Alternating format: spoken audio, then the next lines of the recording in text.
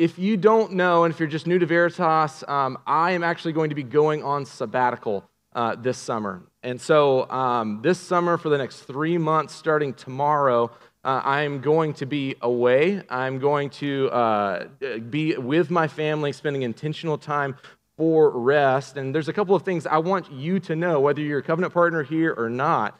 Just some things that may be coming to mind for you that you're like, maybe he can answer those questions for me on the front end of this. Number one, I'm not disappearing from Veritas for the next 3 months. So you can expect to see me around here. I won't be here every single Sunday, but I'll be regularly worshiping alongside of you guys over the next 3 months. So you can expect to see my face with my family here in the seats at Veritas on a Sunday morning, but I won't be leading the staff. I'm not going to be doing anything from the stage. I'm not going to go to the back to pray with you as one of your elders.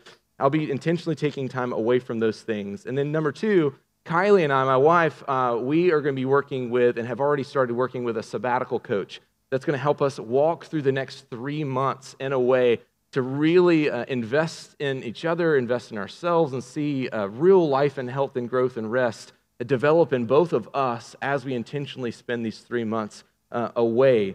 And we need guides in life to be able to help us do those things. So an outside voice to be able to speak into us and speak into our sabbatical plan, all the goals we've set during those times, and say, maybe don't try to read 20 books while you're on sabbatical. Maybe not to bring some of those goals down and like actually take a break from just doing too many things. Those voices have been very welcome. And finally, if you're connected in Veritas in any way, I want to just ask something of you, and that is your prayers to bring us refreshment. As a family, we've been doing ministry alongside of one another, me and pastoral ministry, for almost a decade, and that is just a while in ministry, and you kind of go through a lot of things. We've seen a lot of things in our time that's relatively short in ministry, and me being relatively young, and so we need your prayers for refreshment. Yes, we've got a cruise lined up. We got some time at the beach. Like some family we don't even know, like that just heard that we were going sabbatical and was like, I love to gift pastors with gifts like this. And so he gave us a week at the beach at his beach house. It's just amazing. It's just incredible things that God's just provision on display. But we're going to take camping trips and do all those things. But more than all of that kind of physical rest stuff and enjoyment stuff, we need soul rest for our souls and to have our hearts made happy in Jesus. And we are depending on your prayers for that. And so before we move forward, I just want to pray again for us as we move into a sermon about rest this morning. Would you pray alongside of me, church? Jesus, as we come to your word, as we talk about rest, as we have the elementary class with us this morning here in the gathering, God, I pray that you'd be with us. You'd be in the hearts and minds of all believers to stir our affections anew for you, Jesus. God, if for those of us here that aren't followers of Jesus, I pray that they would be just accept that same welcome into the rest that only you can provide, Jesus, and the rest that only you can truly offer for our souls. And no vacation, no time away, no amount of time invested in this thing or that could bring, but true rest that's finally found in you and ceasing from our labors and coming to you, Jesus, to have our hearts made happy in you, to enjoy you, would actually happen this morning in this gathering. We pray for your help, Lord Jesus, and that we pray all these things in your name. Amen. So, naturally, over the past number of months in preparing for sabbatical, I've been thinking a lot about rest. And no matter if you grew up in the church or not, you've probably heard this word from Matthew chapter 11, where Jesus says, "Come to me, all who labor or heavy laden, and I'll give you rest." You've been walking around in like one of those big box stores and seen that on a coffee mug. You know, like that's just kind of something we all, in a society that's exposed to Jesus in any way, you've probably heard this before. But the question then remains is if this is true, that Jesus says, come to me, all who are labor and heavy laden, I'll give you rest, and we claim to be followers of Jesus, why aren't all of us just the happiest, most rested, most contented people on the planet all the time? I don't know about you, but some of the most frazzled, absolutely stressed out of their mind, anxious people I know are Christians. Like, why is this the case? Why aren't we all having our needs met in Jesus in this rest that he offers? That's just kind of common knowledge. And what I'm convinced of is that it's not that we don't know that Jesus says to come to him and we'll receive rest, but we as followers of Jesus often resist it. We often don't actually come to Jesus for rest, and it kind of is like this. Here's hopefully a helpful illustration for you. Have any of y'all seen a race before? Man, like maybe in downtown Fayetteville or like the Run or something like that. Maybe you've ran a 5K, 10K. Maybe you're one of those crazy people who does marathons or, Lord help you, triathlons. You're on the bike and in the water and everything. You've seen one of those races, and in those races, there's these long tables with little cups lined up. And beside those tables with cups, there's even little packets of goo that you can grab and slam in your mouth to get that instant boost of energy while you're on this race. And what I've never seen in those races, and yes, I have ran in a couple of them. I know you're surprised because I'm like, that's not a runner. Like Proverbs says that the wicked run when no one's chasing them, and so you're justified in not running if that's you. But here's my point. I think that most of us are too busy running the race of our life to actually slow down and enjoy our times with Jesus. We trick ourselves into thinking it's those like, well, all I really need are those really straight shots. Give me that, straight shot, that Jesus kick that I need. It's like those little goo packets that are going to sustain us for the long haul of following Jesus our entire lives. And yeah, that'll give you, some energy for the moment, but it's not going to take you the distance with following Jesus. It's why I think most of us struggle to actually enjoy spending time with God. I've never seen someone in a race stop in the race to enjoy a steak dinner. Or I've never seen someone stop in a race to just like slam some tacos with friends and just have a little time of like, yeah, let's get together, let's have community in the middle of this race. That doesn't happen in the race. And again, many of us are so committed to running the race of our lives as getting more, being more, doing more, buying more, having more, that we just don't even have the palate for anything other than the sugar rush of that feel-good Bible verse. Or a short, like, man, you know everything, Lord, kind of prayer thrown up to God on the way into work. See, I don't want to guilt us this morning, but I want us to rather see together this morning that Jesus himself, God himself, is inviting us. We have this invitation from God, from himself, to real rest and intimacy with him. The main point of this sermon this morning is that God invites us into real rest by ceasing from our labor in order to enjoy him. If you have a Bible, open up to Matthew chapter 11. We're going to look at that passage that I referenced earlier and look at the surrounding verses in Matthew 25 through 30. We'll spend most of our time there reflecting on this invitation from rest from Jesus and how we should live our lives in light of it. If you don't have a Bible and you grabbed one of those black hardback ones on the way in, consider that Bible our gift to you this morning. Just keep it, take it home, read it for yourself. Better yet, read it with others, read it in community with others. We love Jesus and we love the Bible here, and we want you to as well. So Matthew 11, this will come up on the screen for us, verses 25 through 30. Matthew 11, 25, the words of Christ to us this morning read like this. And at that time, Jesus declared, I thank you, Father, Lord of heaven and earth, that you've hidden these things from the wise and understanding and revealed them to little children. Yes, Father, for such was your gracious will. All things have been handed over to me by my Father. No one knows the Son except the Father, and no one knows the Father except the Son, and anyone to whom the Son chooses to reveal him. Hear the words of Jesus. Come to me, all who labor and are heavy laden, and I will give you rest. Take my yoke upon you and learn from me, for I am gentle, lowly in heart of Christ for you. You will find rest for your souls. For my yoke is easy and my burden is light. See, real rest requires three things, according to this passage. One, real rest requires knowing Jesus, knowing who he is. Real rest requires ceasing from your labors, like letting go of the things that you're laboring for, the toil that you've given yourself towards. And real rest requires actually coming to Jesus. Let's think together on that first bit. See, we all try to find rest in many of the same ways. Whether you're a follower of Jesus or not here in the room, most people try to find rest in the same exact ways week in and week out, year in and year out, whether that's working really hard to create a really comfortable life for yourself. Well, if I can work really hard, if I can make enough money, then we can buy enough stuff, and then I'll be some version of satisfied. Or maybe it's trying to find the perfect blend of medications to help us get a good night's sleep, or the perfect blend of medications in order to help us feel better about ourselves. We try to ingest our way into some sense of rest and comfort. And I'm not against you taking medication at all. But it's where we're at in culture today. Another thing is taking vacations. Like we obsess about this perfect, idealized Instagram vacation out there somewhere. We're drinking Mai Tais on a beach. And that's good to do every once in a while. It's a good thing. But the problem is, none of these things are necessarily sinful, but these are ways we try to manufacture real rest and try to make it happen for ourselves. See, God has something else to offer us when it comes to rest, and it's himself.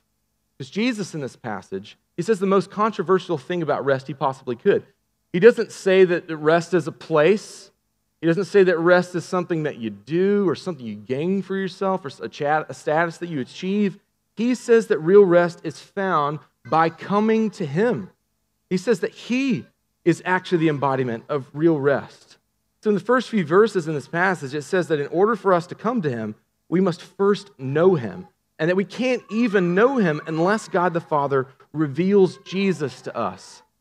Hear verse 27 again. Verse 27, all things have been handed over to me by my Father, and no one knows the Son except the Father, and no one knows the Father except the Son, and anyone the Son chooses to reveal to him. So if we want rest, real rest, we've got to know who Jesus is. And let me start by just dispelling some kind of common myths about Jesus, or the way we limit Jesus in our understanding. First is, Jesus is not just a historical figure. He's not just a person of history. Jesus is not just a moral teacher, someone that gave us some good things to think about, maybe some ways to improve our lives. Jesus is not also just a spiritual guru, the one that you kind of want to set up under their feet, glean some stuff and go implement it in your life. No, Jesus is also not some sort of mystical feeling that you get. Jesus isn't, and this is really common right now, of like, well, Jesus is when I feel this. Jesus is when I experience that. No, Jesus is a person. Jesus is God with skin on. Jesus is the second member of the Godhead, that God that has eternally existed as Trinity, Father, Son, and Holy Spirit, like we just sang about and confessed in song. Jesus is the Son of God who was miraculously born of a virgin according to the plan of God. Jesus was sent to reverse the curse of death by taking our sins on a cross. Jesus is the fulfillment of all the promises of God to bring his people rest in the Old Testament. And since page 1 of the Bible, rest has been a major theme of the entirety of the Scriptures. Think with me again from the story of Scripture. Page 1 of the Bible, you have God creating everything. And he calls it good. And then what does God do on the seventh day? He what? He rests. Now, God is an infinite being. God is without bounds. Does God get tired? Did God need a nap? No, not even close. So why did God rest on the seventh day? See, God rests as an example for us. And remember, this is pre-fall, pre-sin. Like pre all of Adam and Eve and the snake and all the stuff. This is before all that. So God institutes a pattern of ceasing from labor before our labor is even corrupted by sin. See, sin comes then, but God pronounces over mankind that this work, this labor and toil is going to be hard. Those of us that work, no matter our vocation, no matter if you're in the military, you've got a corporate job, or if you're a stay-at-home mom, or you're working somewhere else, man, work is hard. I mean, you put in your time, you grind it out, and what do you get at the end of your day? Disappointment. I didn't get done as much as I thought I was going to get done. It's the same thing with the garden. It's the same thing God told Adam. You're going to work the ground, right? You're going to work really hard for all these good things. And what's that ground going to do? What's going to produce for you? Thorns and thistles. And at the end of life, you know what's waiting for you? Death. Death. But also in Genesis 3, there is the promise of a rest bringer, one that's going to come and crush the head of the serpent, crush the head of sin and death, and finally bring us rest. You can fast forward through the story and see Moses, when God gives him the law, and part of the 10 Commandments that we've heard the stories about back in our Sunday school classes with the flannel graphs, right? Like that, one of those 10 Commandments is to remember the Sabbath and to keep it holy, to cease from their labors in worship of God. See, there's this promise that God's people that were given, that God was going to bring them into a land that was like flowing with milk and honey, to a place where they would provide for them and where He would bring them rest. But even when they get into that land, they experience some of that rest. Does it last for very long? No. Again, the kingdom fell and the people went into exile because of their sin. And all throughout the Old Testament, God sent prophets. And the theme of the prophets that was repeated was the promise that one day God would send a rescuer, a redeemer, one that would come and really reverse that curse again, that was going to, the anointed one of God, in whom all the promises of God would finally come to fulfillment, and He would finally bring them into His rest. And this is where we get to Jesus. And this is why we have to know who Jesus really is. Jesus is the promise of rest by God fully realized, because Jesus is the one who could bring us not just rest from sin, not just from death, but also from ourselves. Yes, we need physical rest, but more importantly, we need spiritual rest. And let's get real for a minute. How many of us feel like right now so tired of bearing the weight of your own sins? You feel so burdened by the things around you and overwhelmed with your fears and overwhelmed with your worries. See, what we need is not just a good nap. And for all of us young parents in the room, can I get an amen? We all need a nap, and that's what Sundays afternoons are for, you know. Whatever season of life, you probably need a nap. But what we really need is rest for our souls, and only Jesus can do that. The only way we can get to that rest is through knowing Him, like knowing Jesus' heart for you. And He says of His own heart that He's gentle and lowly. He's meek. He's approachable. Our God is approachable, and the only way you can get that rest is through knowing Him, His compassion for you, His love for you despite your sin. Knowing Jesus allows us to actually believe there's more to life than getting more, having more, or escaping into our drug of choice.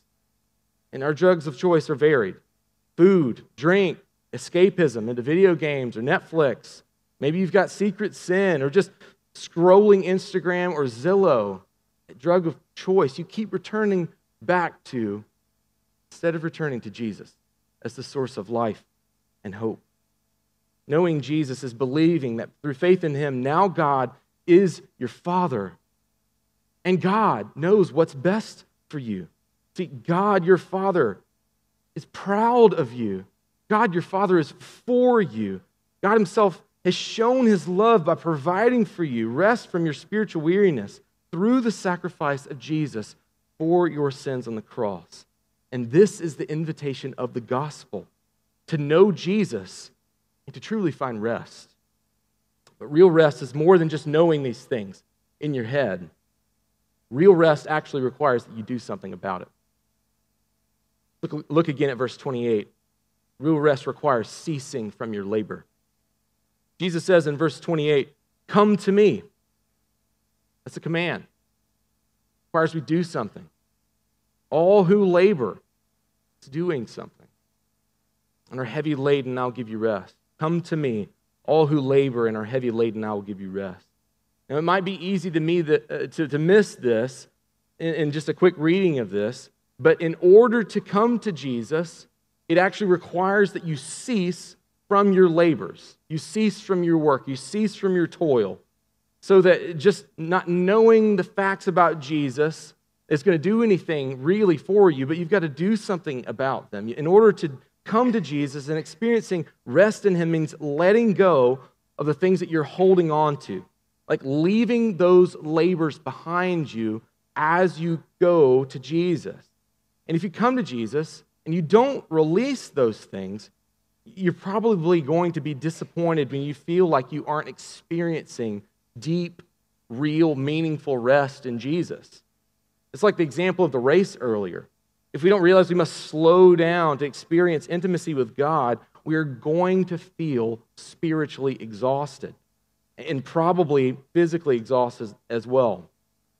We've all heard the classic trope said to people that are going through a bit of anxiety of, well, the world keeps spinning, or the invitation of like, just go to sleep, and guess what? When you wake up again, the world, did it keep going?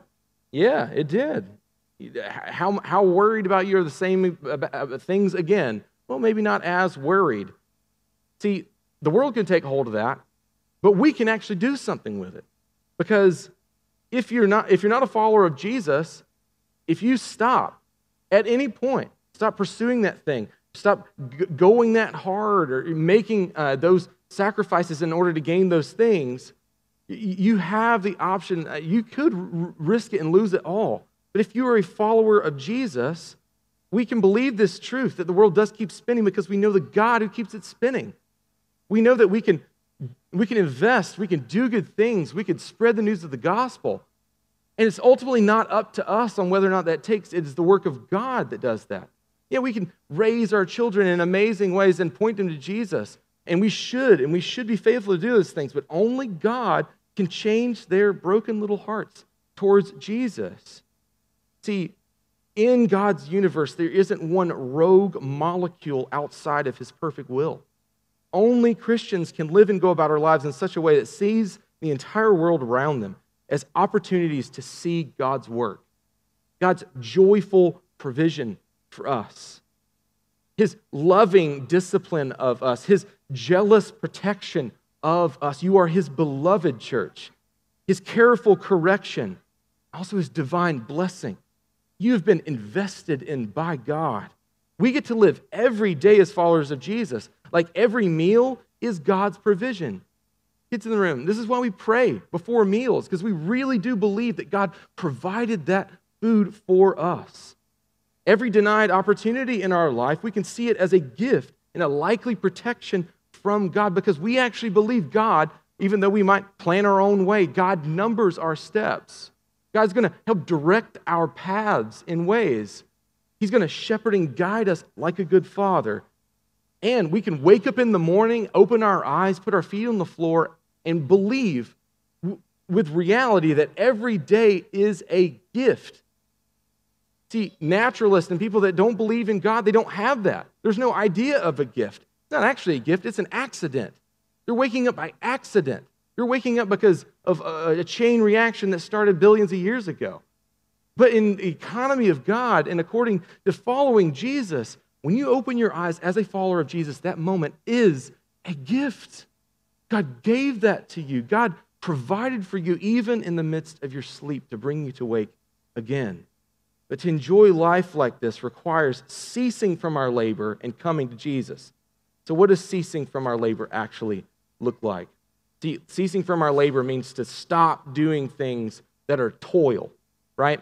Back in Genesis narratives, the toil is the hard work that humanity had to do in order to survive. Think about people that lived in an agrarian society. You had to go out into the fields, you had to harvest, you had to bring it in, you had to cook it, you had to clean it, and you had to prepare for everything all the time. All of life was work.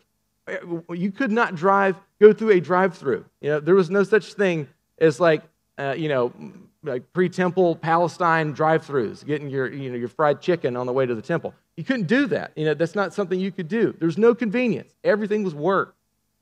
So even in observing the Sabbath, God's people in the Old Testament had to do a lot of work in order to eat that bread. In order to observe the Sabbath, they had to work really hard in order to prepare for the day of coming inactivity, where they couldn't just give themselves to that toil.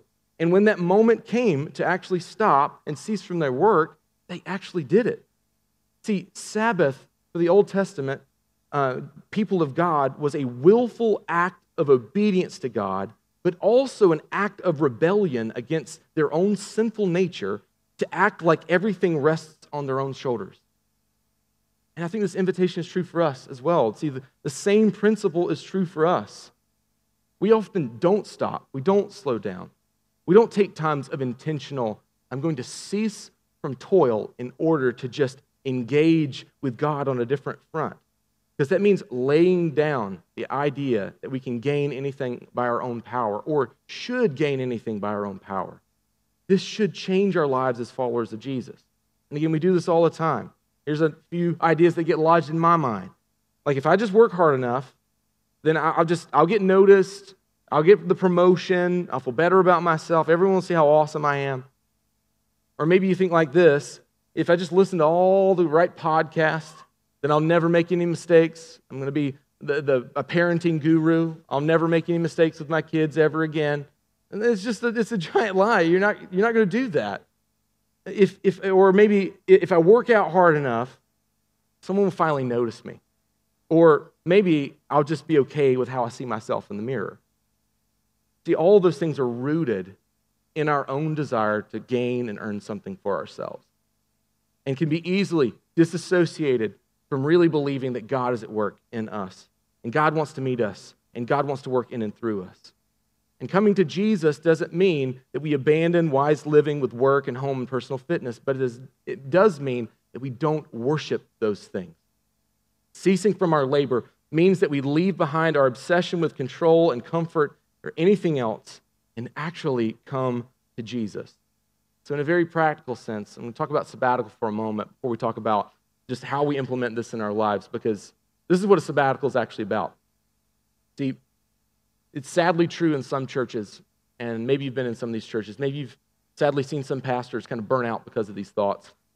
Pastors can get it lodged in their own heads that everything in the church and the success of the church has to be held together by them.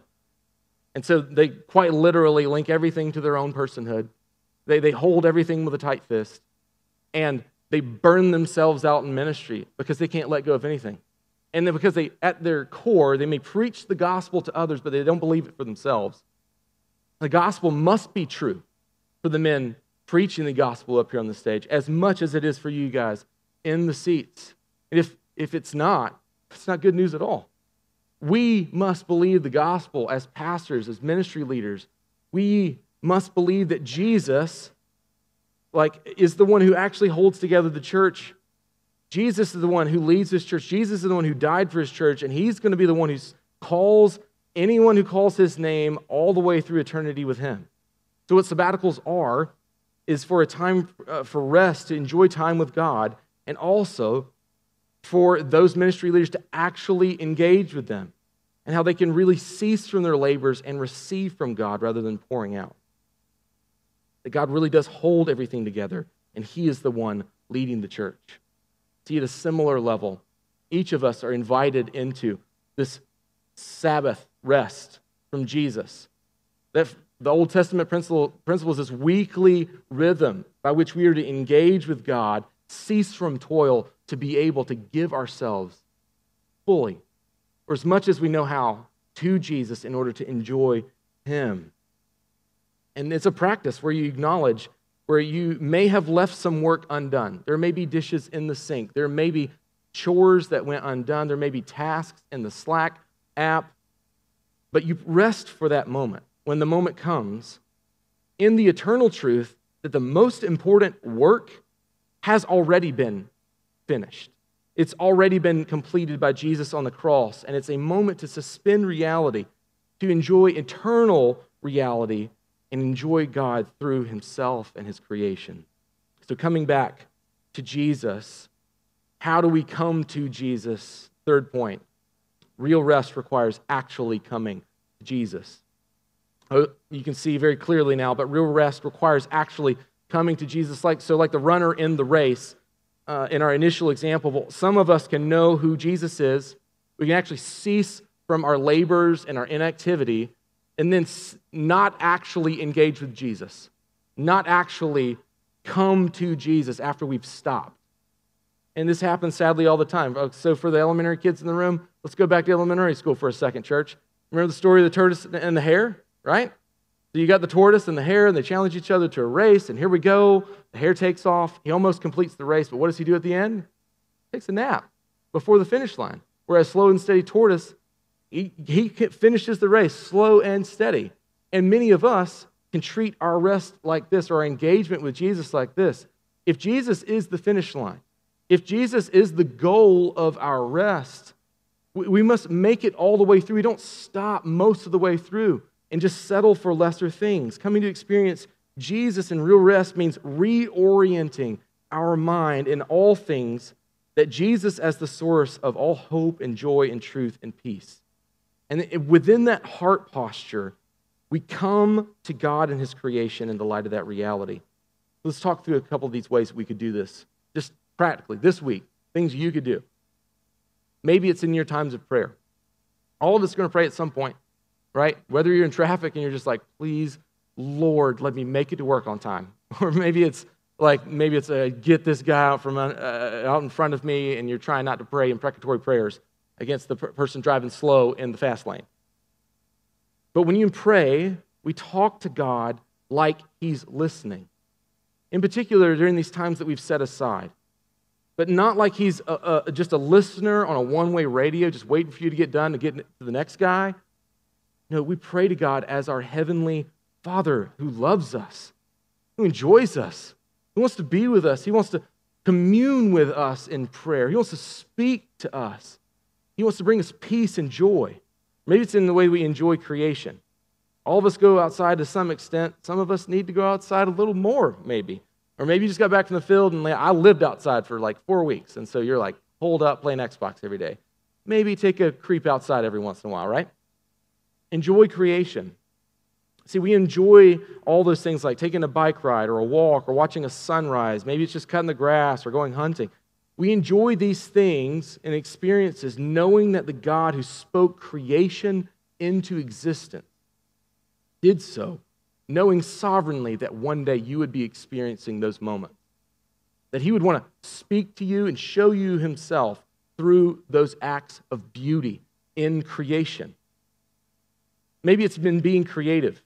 Maybe you need to plant something, write something, sing something, build something, listen to music, build Legos with your kids, do a puzzle. But we participate in those acts of beauty and bringing beauty in the world and enjoy it, knowing that we worship a God who is the God of all beauty. He is the one who painted the sunrise. He is the one who gave birth to the idea of music and all things good. This is the way we engage with God in our times of set-aside rest. Maybe we commune with others, enjoying a home-cooked family dinner or a great meal out with friends, or maybe play a game that puts you face-to-face with actual people, hanging out in your backyard with your kids. See, we enjoy those times of communal reality with others in a way that points to the reality of heaven, that we are going to enjoy eternity together with all followers of Jesus forever. We're going to enjoy a meal together, the marriage supper of the Lamb, that points us to the divine reality. We are already united in Jesus if we are followers of Jesus. And finally, the way that you engage with your Bible. See, many of us engage with the Bible that we read, we memorize the pages of the most amazing book in history, and we're convinced of that. But reading our Bibles is more than that. We allow ourselves to linger in God's Word, treat it as our spiritual food and nourishment. So it points us more and more to who Jesus really is, because He speaks in and through His Word. I want to end with thinking through how we should come to Jesus. What should posture our hearts? And here's 3 things I think that mark faithful ethos of how we should come to Jesus in our lives. See, coming to Jesus requires intentionality, vulnerability, and discipline. The intentionality is like this. Depending on your work, season of life or spiritual maturity or other things, you're going to need to consider what coming to Jesus for rest looks like for you. So depending on your season of life, if you've got young kids in the home, if you're an empty nester, if you're in the middle stages of life, what we shouldn't do is people at varying ages of life look at each other and say, "You've got it better. I wish I was there." So if some of y'all that see people that are younger, see people in their 50s and 60s, and you're like, you hear about their stories of intimate time with God, spending an hour and a half together with God in prayer and Bible study a day, and you're like, man, my kids would destroy that within the first 5 minutes. Like, there's just no way that that would happen. Like, tell me what day I need to time of my life I need to carve out. See, we need to acknowledge that some of us will rest in different ways. Some of us are going to have mentally demanding jobs. We'll rest from our mental toil by going on a walk or a hike that might be physically demanding, yet allows us to enjoy God through creation. Others are going to read big books that stir our affection for God as they ponder His complexity and grandeur. And again, most of us, we just need to take an epic nap to the glory of God and remember that the earth keeps spinning when we wake up. Like, we had nothing to do with that. It helps put us in our place and rightly orient ourselves at the feet of Jesus. But again, it doesn't take just intentionality and thinking about season of life. It takes vulnerability. When you actually get to the moment of being able to engage with God in these times of rest, daily, weekly patterns, monthly patterns, yearly patterns, it requires vulnerability. Like being willing to bare your soul type vulnerability. Vulnerability to ask God questions. Maybe getting uncomfortable and praying out loud by yourself before God because He's actually listening. Maybe it's journaling your thoughts and like leaving it all on the page. Maybe it's sitting and waiting to hear from God in prayer. That takes vulnerability. It takes the sacrifice of your productivity to be able to do that. Engage with God, and maybe it's pondering God's word with others and being vulnerable of asking questions of them. But also, this takes discipline. None of this will happen without discipline. We all need rest, and like my sabbatical, it actually takes intentionality and time to prepare for. I mean, when's the last time you found yourself on a relaxing vacation by accident? That's never, okay? You didn't like stumble into a season of just relaxation and just being able to hang out. That's just not something that happens. You have to intentionally plan for those things. You have to prepare for those things. Because if not, you're homeless at the end of it. So don't do that. Don't quit your job, like you need to work hard for Jesus in that way as well. See, in order to engage in these times with God, it means you're going to have to sacrifice some things in order to spend God and Jesus and experience real rest that only He can bring.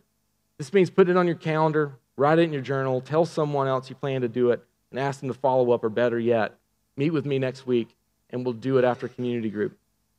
See, as I prepare for rest over the next few months with my family, I want to invite you to consider the ways that God is calling you into rest and calling us into rest as an entire church. We have a season of rest that's coming up for our community groups. And I just want to invite you to consider, what is God inviting you into over those 2 months of rest for our community groups, where they're intentionally not meeting so that you can experience flourishing, so that you can engage with God in specific ways, in ways that you are going to lay aside some of those other things in order to engage more specifically or intentionally with God and others. Church, I don't take the privilege of me being sent on sabbatical lightly, and I am incredibly thankful for the generosity you've shown me and my family to send us on sabbatical. And I'm hopeful the sabbatical will be a part of God's provision to sustain me in ministry for decades to come, however long Jesus gives me in ministry. And I don't know. See, I was sent an encouraging email last night with kind words and hopes for my sabbatical, and it included this quote from Hudson Taylor, which is such a fitting word to end on. It'll come up on the screen for us. This quote from Hudson Taylor on rest. Hear this, followers of Jesus. Bear not a single care thyself. One is too much for thee. The work is mine and mine alone. Thy work to rest in me. Let me pray that we would. Lord Jesus, I pray that we would take your invitation to rest to heart. Lord Jesus, that we really would believe that you are the place of all true rest and hope, that our desires are actually met in you, and that you're actually inviting us to rest in you. You're not just telling us to take our medicine. You're not just asking us to do something that we don't want to do. You're inviting us to seek everything that we could desire, every internal need for affirmation, every source of true joy. God, I pray that we would see and believe and taste and see, Lord Jesus, that you really are the source of that. Lord Jesus, I pray that you would guide us and lead us, and that we would accept that invitation to come to you. I pray that in Jesus' name. Amen.